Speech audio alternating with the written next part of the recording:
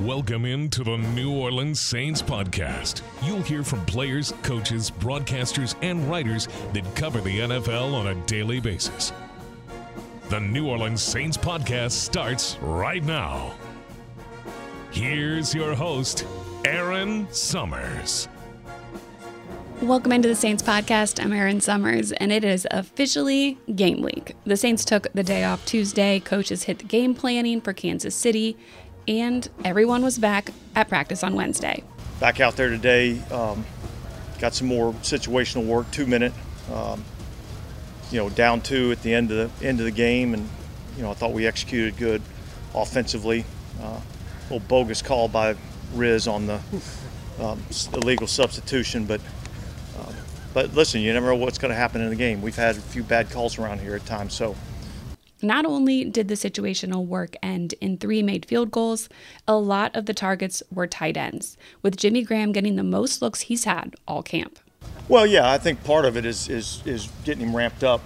He didn't play all last season, and he's you kind of got to get your legs back into football shape, which I think he's getting back to that spot. And so, look, we've said this before. You don't have to see it every day out of some of these veteran guys, but at some point we got to see it. And so it's nice to see him show up today, and hopefully that'll continue.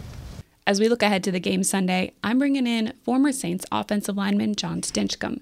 Stinch played 8 years for the Saints after being selected in the second round of the 2003 NFL Draft, and he was a member of the Super Bowl championship team.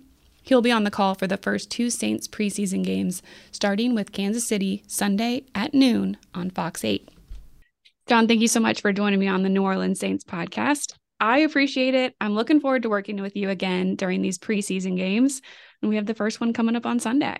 Yeah, I can't wait. I'm glad we finally got rid of Jonathan Vilma. He was the anchor that was sinking us, bringing us down from the booth. Now, I'll miss him, but I certainly look forward to preseason and getting the season underway.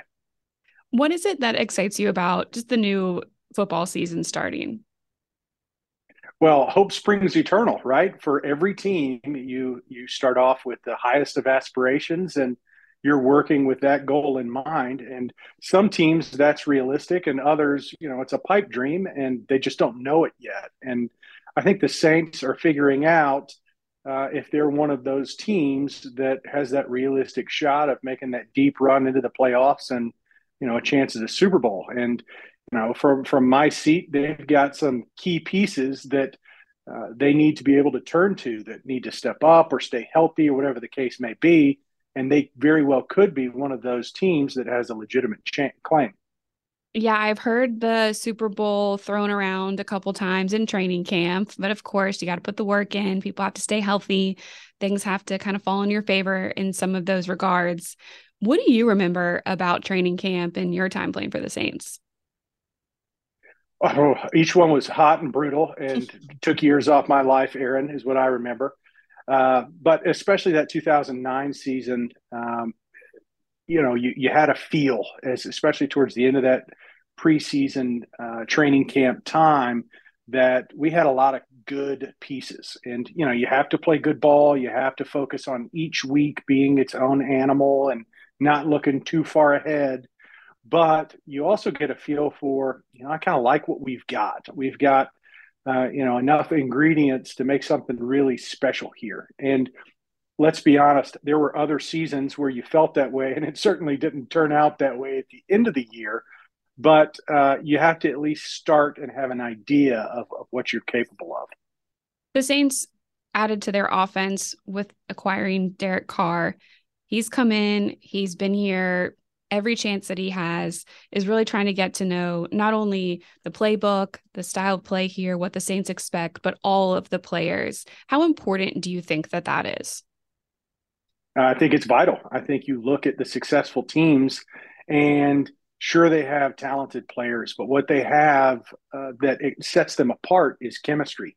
They work well with one another. It's almost as if they're one body and they're all on the same page.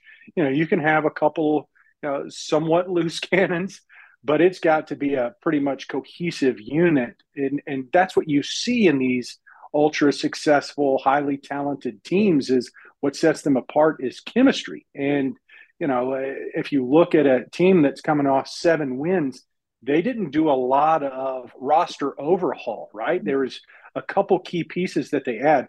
Derek Carr being the central piece in this offseason that they say, this is what we're missing. We're missing a guy that can come in and be that feature player in the most vital position in sports, and that's the quarterback spot. And it's not just ability. It's not just, can he make the throws? It's how can he get the entire team and specifically the offense on the same page and create synergy where, we're playing better as a whole than we are the individual parts.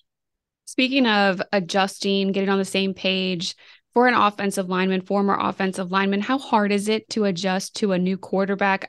I don't think it was anything that you ever had to do. Yeah, well, only when Drew came to town, and that I wasn't a starter before then. But when that was the year where Coach Payton and post Katrina, so literally everything changed. But you get to know a guy's personality, how he runs the huddle.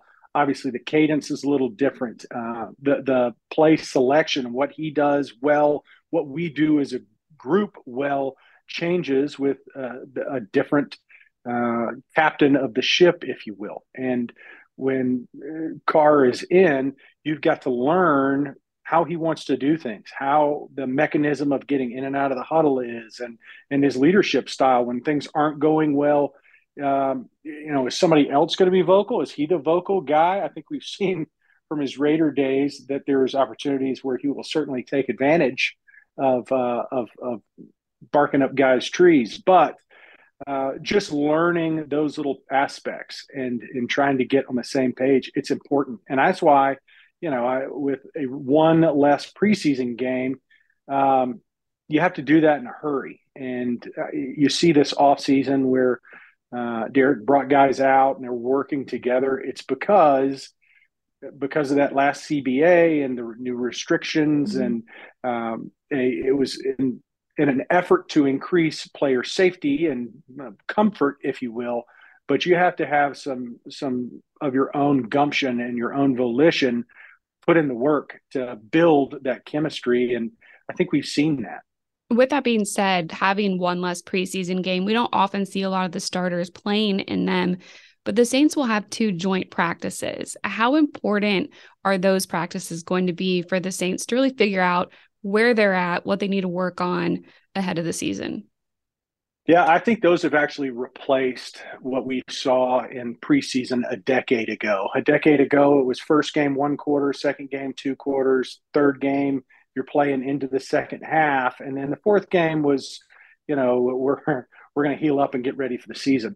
That had gone away. That was a dinosaur. Only a few teams were playing some of those guys, and I think one of the main reasons is because of these joint practices. You get such good work leading up to the game in dialed in specific situations that you can control, that you get to a better evaluation of where you're at and what you can do once you get to week 1, which is the whole point of the preseason. So to the fans' detriment, because of these joint practices, I think it has certainly devalued what coaches and talent evaluators need because of the joint practices. They've almost replaced what you get from preseason games. Head coach Dennis Allen said that we will see the starters this Sunday against Kansas City. What would you like to see from the first team reps in that game? Yeah, this is an opportunity to kind of build confidence. You compete against a different opponent. You don't expect a lot of time, but let's see where we need to polish, right? You're not going to be able to make some huge overhaul. You have a good idea of who you are at this point. I know you're saying we haven't even played one preseason game, but all off season, you've looked at what you did well last year. You brought in different pieces. You understand what they do well. Now let's see it in a controlled environment as much as possible. And for a short period of time, can we get in and out of the huddle? Can we execute on it's just isn't going to be designed to beat Kansas City. It's going to be designed to, can we execute on what the New Orleans Saints want to do, both sides of the ball? And that's what you want to see, especially early on with your ones when they're out there. Don't expect them to be out there a ton, but when they are, can they run the offense? Can they execute the defensive calls at a high level? Let's see it. Let's be able to make some corrections and get them off the field. And then we'll be able to, refine as we go out to LA next week. With it being the first game preseason, how simple do you think the playbook is going to be, just to kind of, as you said, gain some confidence and keep things easier and not trying to do anything too crazy to start the season off? Yeah, if history is any gauge, they don't have the entire full playbook already installed. So if you're looking for goal line offense, you're probably not going to see it. It's a matter of the fundamentals, the base, first and second down, the regular formations, your sub package. That's installed now. And so let's see that. Let's go out there and the 85% of the playbook that's already installed, let's make sure we've got that hammered in and everyone's on the same page so that we can put those last couple pieces in place during next week of training camp. So for preseason game number one, it's not going to be flashy. There's not going to be a lot of pre-snap motions and various sub packages and folks playing different positions. It's let's execute what we need, and then we can add some of the dressing later on the road. I was talking to new defensive tackle Colin Saunders earlier today at practice, and he came in from Kansas City, and I asked him what he is expecting from Sunday's game, and he said, I'm sure they'll go right at me first play of the game. They're going to have something for me. Is that something that is talked about, or is that something that's just among the players being like, oh, we're going to go get Colin on this to start the game? Or is that something coach says? How does that play out? I think it might be just as much in the player's mind as it is an actuality. You always feel like, but I will say, when we played the Cleveland Browns after Scott Fujita left us and we went over there, we had a couple ways to say hello, if you will. So I think there's some truth to it. And I think players also try to build it up in their minds. I don't know if it actually comes to fruition quite as much as we might think it would. Well, going back to the Saints offensive line, there have been a couple injuries already in camp, players moving in and out of different positions. How hard is that for an offensive lineman, not only maybe to move from left tackle to left guard, but then to go complete opposite to the right side? Well, I think if you're not a starter, the expectation is you can do more than one thing. If you're an interior player, I need you to be able to play both guards and hopefully take some center snaps. It just adds value. And then, the more you work yourself into a starting role, then you can really focus on one position. I think it adds value overall. And especially if you look at the Saints offensive line over these past few years, even dating back to Teron Armstead when he was a tackle, especially with Andrus Peat, it has never been the same starting five. It's actually been one of the consistents of the Saints the past few years is the offensive line has been a little bit rotational, and it is what it is. And so I think it helps you when you've got guys that can step in multiple positions. I think that's why Throckmorton was such a value add when he was an undrafted free agent. You say, golly, here's a guy who can play a number of different positions. I think it's what has allowed Hurst to develop into the player that he is as a seasoned vet who showed that he's capable as a starter at left tackle, one of the premier positions in sports. But also one of his greatest attributes is his flexibility. Not only can he play tackle, but is now vying, if it's not a tackle spot, can he be one of the starting five at guard? And so it's not an easy transition for some guys, and some take to it more naturally. I think if you look for the average fan, if you're an interior player, things happen a lot quicker and it's a lot more power-based. And then if you're on the edge, you've got a lot more space to deal with and some, a variety package of individuals you're going to see. Some that are a lot smaller and a lot quicker. And you also have to be able to move guys off the spot that are big and heavy. So the variety of what you see on the edges is a little bit different, but both have their own pros and cons and strengths and weaknesses as you compare the two. Mm-hmm. Hurst has definitely been working out a lot at that left guard position. Left tackle seems to be Trevor Penning's spot here. Missed a lot of last season, missed off season. So what are realistic expectations for him in that role this season?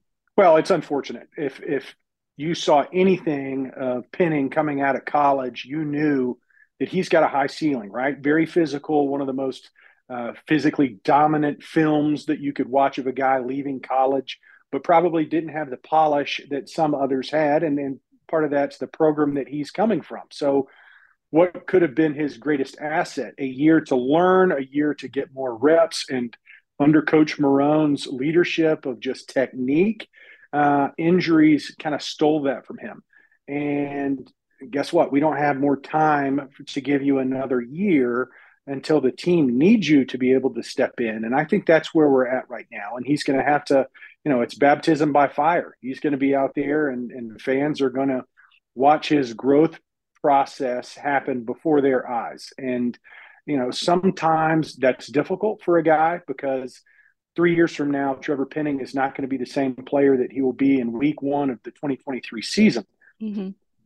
Fans don't really care. It's like, I want you to perform at a high level from day one as soon as we need you. And the team needs him. And that's where we're at right now. So I think a realistic expectation for him is, he's going to have some rough plays. I would think primarily in pass game where, that's not quite his comfort zone yet.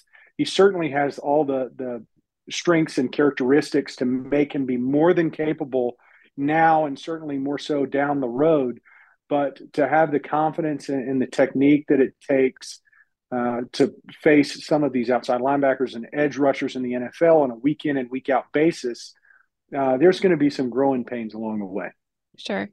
Somebody that you're very familiar with now with the Saints on the coaching side, the offensive line assistant coach, Jari Evans. How cool is it to see him in that role? Oh, I love it. Ja was, he did former minority player internship last training camp. So we got to go to dinner, and it was with Zach Streif, who's moved on. We don't talk about that guy anymore, but Jari is back. And, what a great asset for the team and specifically for these players, a guy that who came in, and Aaron, I can attest his technique was atrocious. And I think he would tell you that. So for him to develop the skills and technique to match his natural God-given ability is the reason why he is in discussion for being in the NFL Hall of Fame one day. Put together a tremendous career, but the player he was from day one to when he retired umpteen years later was much different. And I think he can speak in a way that players will listen to a little bit different just because of that platform. And having played next to him, his approach to the game, his mental aspect and positive attitude is infectious. And it is a huge asset for our team, for the Saints to go out there and have someone that's been there, done that, played at the highest level, improved technique-wise, be able to speak the game in a language that they can relate to. And it's just a great dude. So huge ad for the Saints, and I'm so happy for him. I was talking to rookie guard Nick Saldivari, and he said that he's really learned a lot and was just gushing about having Jari around. So definitely is translating everything that you said. That seems like it is happening. When you look at the entire team, what would you say at this point are or is the strength of the team, and then maybe an area of concern because we don't have any weaknesses? No, never weaknesses. What's funny is I work with offensive linemen as they get ready for the NFL, and it's included in that is interviews with coaches. And you say, we speak that same language. Here are my strengths, and here are the areas that I'm working on, because you don't want to tell anybody, here's where we're weak, right? Let's start on the defensive side of the ball. I think you're returning some really high caliber, great leadership guys that we need the complementary pieces around them to stay healthy. You look at the core, just internal of this defense, and there is such great leadership, great high-end caliber players.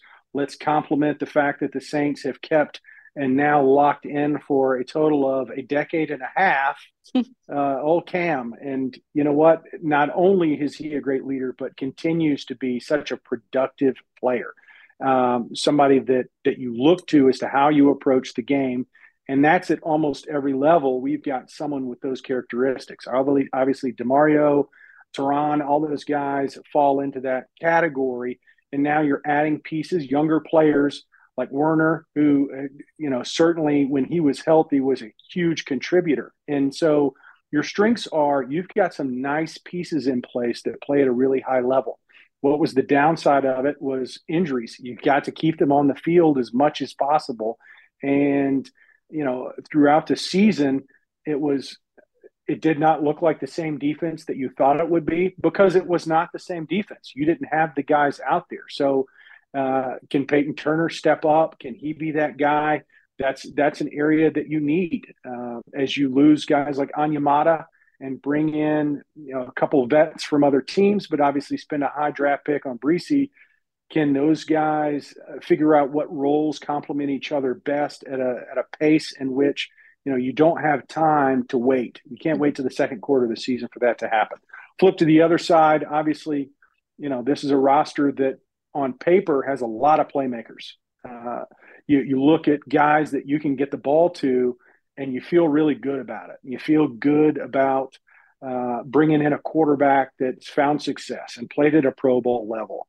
And can those guys complement each other quick enough? Can you get them on the same page quick enough that you build momentum as the season goes? And obviously up front, some area of concerns is we don't know who that starting five is going to be. And it most likely is going to include a first-year starter in Penning that did not have the rookie season that we would have wanted because of injuries for him to kind of develop and create those techniques that he feels confident in. So there are reasons to be really excited, and then there are some causes for concern that you just need to make sure that we monitor as best we can and strengthen as fortified as you go along. You mentioned all the weapons on the offensive side. How about Jimmy Graham signing back with the Saints? I love it. That was my favorite when it was like, I didn't know if you're bringing him back as a coach, and turns out he's a player. No kidding. I mean, the guy, he's a legend. So what a great asset. It'll be interesting to see how exactly we can use him, because for all Saints fans, we had those years where you just throw the ball up and Jimmy's coming down with it, and continues to be 6'7", right? And that huge target. So what can we utilize him in the red zone and those type spaces, and can we create those opportunities, and can we use him to create opportunities for the rest of the assets that you have on offense? I'm excited for him. He's another one of those great guys that you want to be around the program. And from everything I've seen and heard, he seems to be still very capable athletically. So it's an exciting ad for all of Who Dat Nation.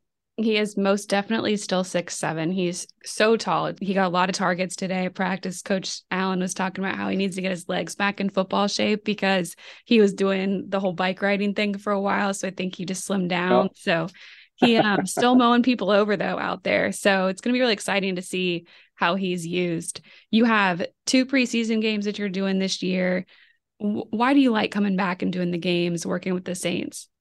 Well, it's a biased broadcast. Let me start with the truth, Aaron, right? So it's not like I'm going around offering color for 2 teams that I don't care about. I mean, I'm a Who Dat for life. So the fact that I get to speak on a team that I love, and for a fan base that is as loyal and as passionate as Saints fans are, I look forward to it every year. And it's an honor and a privilege to be a part of the organization in this small way.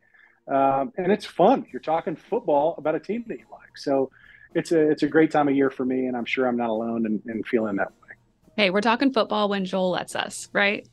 That's exactly right. Well, he's got great stories, Aaron. He's been around a long time, and I'll let you know about it. So I look forward to hearing some of them. Well, I look forward to seeing you. Joel Myers, of course, will be on the call with us as well this weekend. John, thank you so much for the time. Aaron, always a pleasure. Can't wait to see you in person. Really appreciate John taking the time to join me on the podcast today. Look forward to the game this upcoming weekend, working with him and Joel Myers. Now, with the season approaching, don't forget the Saints kickoff run will happen September 9th. Fans will go through the city, finish on the 50-yard line of the Caesars Superdome. You can check out all of the details at saints5k.com. You can register for the event there. It all takes place that Saturday before the Saints season opener against the Tennessee Titans. So it's a fun way to kick off the season and get a chance to run out on the field yourself. So don't forget to sign up there. Thank you so much for listening today. I'll be back with a preview of Kansas City on Friday.